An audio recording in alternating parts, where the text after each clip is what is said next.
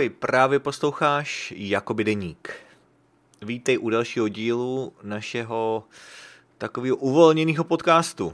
Protože je večer, tak ta atmosféra už je trochu jiná. A už se pomalu chystám do postele, ale ještě jsem si chtěl s vámi popovídat. Je 21. srpna a dnes si budeme povídat o neděli 20. a o pondělí 21. srpna. A včera jsem nenahrával, protože jsem byl unavený a připravoval jsem se na první školní den. A dnes, tedy v pondělí, mi začala škola. A tak včera jsem se chtěl pořádně vyspat a ani jsem vám neměl toho tolik co říct. A tak jsem si řekl, že to nechám na dnešek. Ale v neděli jsem vstával docela brzo, udělal jsem si snídani a šel jsem nakoupit. A to bylo víceméně vše, co jsem dělal dopoledne. Vyřešil jsem poslední detaily školy, musel jsem poslat spoustu e-mailů a různě komunikovat se svým poradcem a s novými učiteli. A protože jsem měl tady takový trable na poslední chvíli, ale všechno dobře dopadlo a nový semestr odstartoval, řekl bych, úspěšně. Ještě teda mám to hodně před sebou, ale všechny předměty, co jsem chtěl, se mi povedlo zapsat a už to nějak začíná.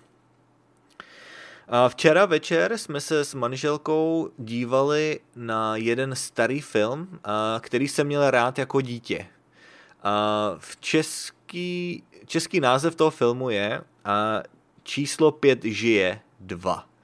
Číslo 5 žije. A je to taková komedie, stará americká komedie. V originále se to jmenuje Short Circuit 2. Short Circuit 2. A je to teda film s robotem. Je to robot, který tak trochu vypadá jako Wall-E pro tu mladší generaci. Možná neznáte Short Circuit, ale ten robot v tom filmu vypadá jako Wall-E a původně je to takový armádní stroj, který byl zasažený bleskem a najednou ožil a stal se z něj robot, který mohl normálně přemýšlet. Že? Nebyl to jenom naprogramovaný robot, ale měl skutečnou umělou inteligenci.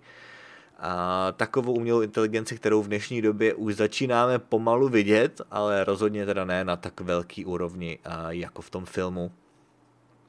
Ten film není nějak moc dobrý, abych řekl pravdu. Ty moje vzpomínky byly mnohem lepší. Pamatoval jsem si, že to byl jako skvělý film a že se mi prostě líbil ten robot a jak byl chytrej a tak dále, jak rychle umí číst. Ale když jsem to teď viděl znova, zase dejme tomu po 15-20 letech, tak už to zkrátka ztratilo to kouzlo. Ale jsem rád, že jsem to viděl. No a takže to by bylo asi vše. Ještě jsem začal číst novou knihu, jmenuje se to Cizinec v cizí zemi, což je teda sci-fi kniha. Začal jsem číst teprve včera, takže moc daleko jsem se nedostal, ale určitě se k tomu jednoho dne vrátím. A nebo určitě o tom budu ještě mluvit někdy v budoucnu. A dnes, v pondělí 21. teda, začala škola. Já jsem měl dnes jenom školu přes internet. Setkali jsme se přes Zoom a vypadá to, že skoro celý týden bude vše přes Zoom.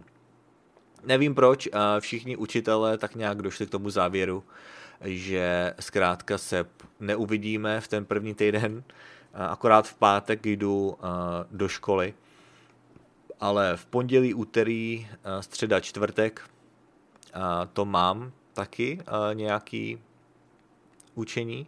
Mám všechny 4 dny, mám fakt 5 dní v kuse školu, teď o tom tak přemýšlím a nejsem si úplně jistý, ale asi to tak je. A tady podívám se do kalendáře.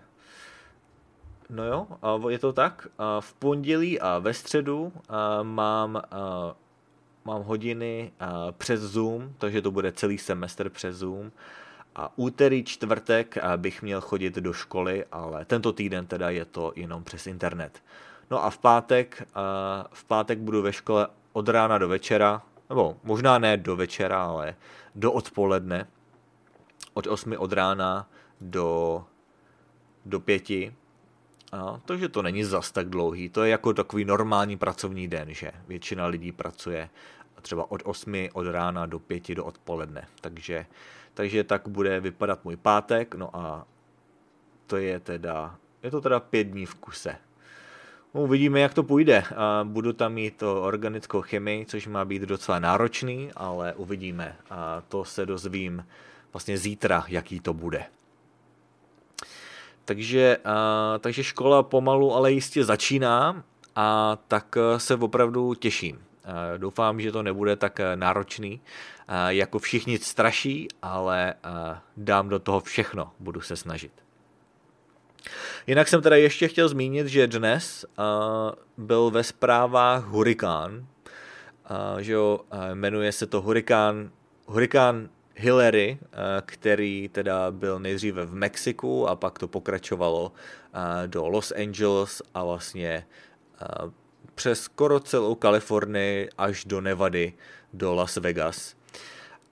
Nám se to trochu vyhlo, my jsme tady ten hurikán neměli, což teda musím zaklepat, že jsme měli štěstí, ale měli jsme zataženo celý den a dokonce i trochu poprchávalo, což je docela neobvyklý a myslím si, že ten hurikán na to měl trochu vliv. Ale ten déšť tady u nás, to opravdu není nic. S tím, co jsem viděl v televizi, ty obrovské záplavy v Los Angeles a tak dále.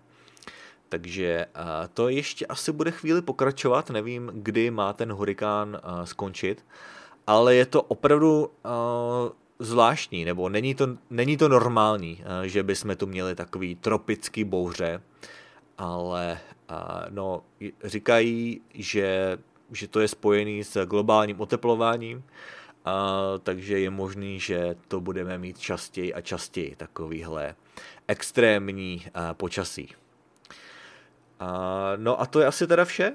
Ještě jsem teda dnes nahrával češtinu s Michalem a byla to epizoda o tom, jak udělat dobrý dojem v češtině nebo s češtinou.